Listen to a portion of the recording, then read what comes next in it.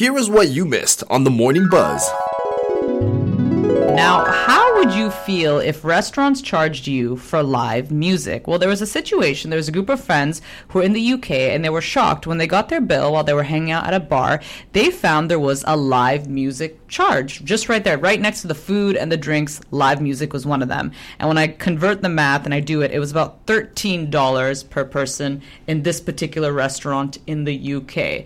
So my question for folks is, if this was, now again, I don't know if we've seen this here in BC. This is a story out of the UK, but how would you feel if you were expected to pay for the live music? I'm not up for it, because I was just telling you guys it actually happened to me here. And this was like a little bar lounge restaurant, and we walked in and we weren't told like, hey, you have to pay for the live performance until we got our bill and saw our bill for a $5 charge for the live band. अगर पहले से वो बता देते हैं, I think it's fine, because when you have live performances, you also need to either it gets included in the cost of the food, या फिर it could be like an extra charge, but you need to be told about it beforehand.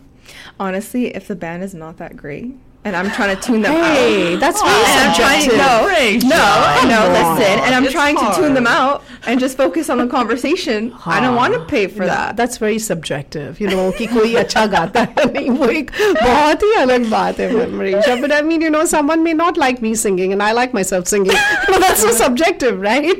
But at the same time, I think, अगर पहले से ही बता देते, it is okay to, I mean, it would also go, as additional tips for the performers. And I think performers, I mean, okay, I have a soft corner for performers. They need a platform, right? And live music is dying out. I think if they get a platform and you can pay that extra $5, if it's told to you beforehand, I think it's fair enough. Or it could be included which will be included. I mean, listen, nobody will have a free live performance for you without including it in the food cost as well. I don't want to pay for someone hurting my eardrums. Then don't go to that restaurant. Yeah, but I didn't know when I walked in. Oh, okay. And then they started setting up, and I was like, oh, what's happening here? And then that's when it all happened. I was like, people were actually walking out. People mean. No, I'm not kidding you. As soon as they started, people started walking out, and I understand why. Okay, people need a chance though, right? I mean, that's kind of the nice thing about these bars and these spaces is like this band would never have the opportunity to perform, and they've got to start somewhere, right? I mean, I will say I'm kind of on the side of the venue because I know venues have had like a super challenging time these past couple of years, especially with the pandemic, right? There was like a set amount of time where we couldn't go and experience live music, go and sit in these venues. So a lot of them are really struggling and they're trying to make up for, costs that they're never going to get back. But I think this is perhaps maybe one way.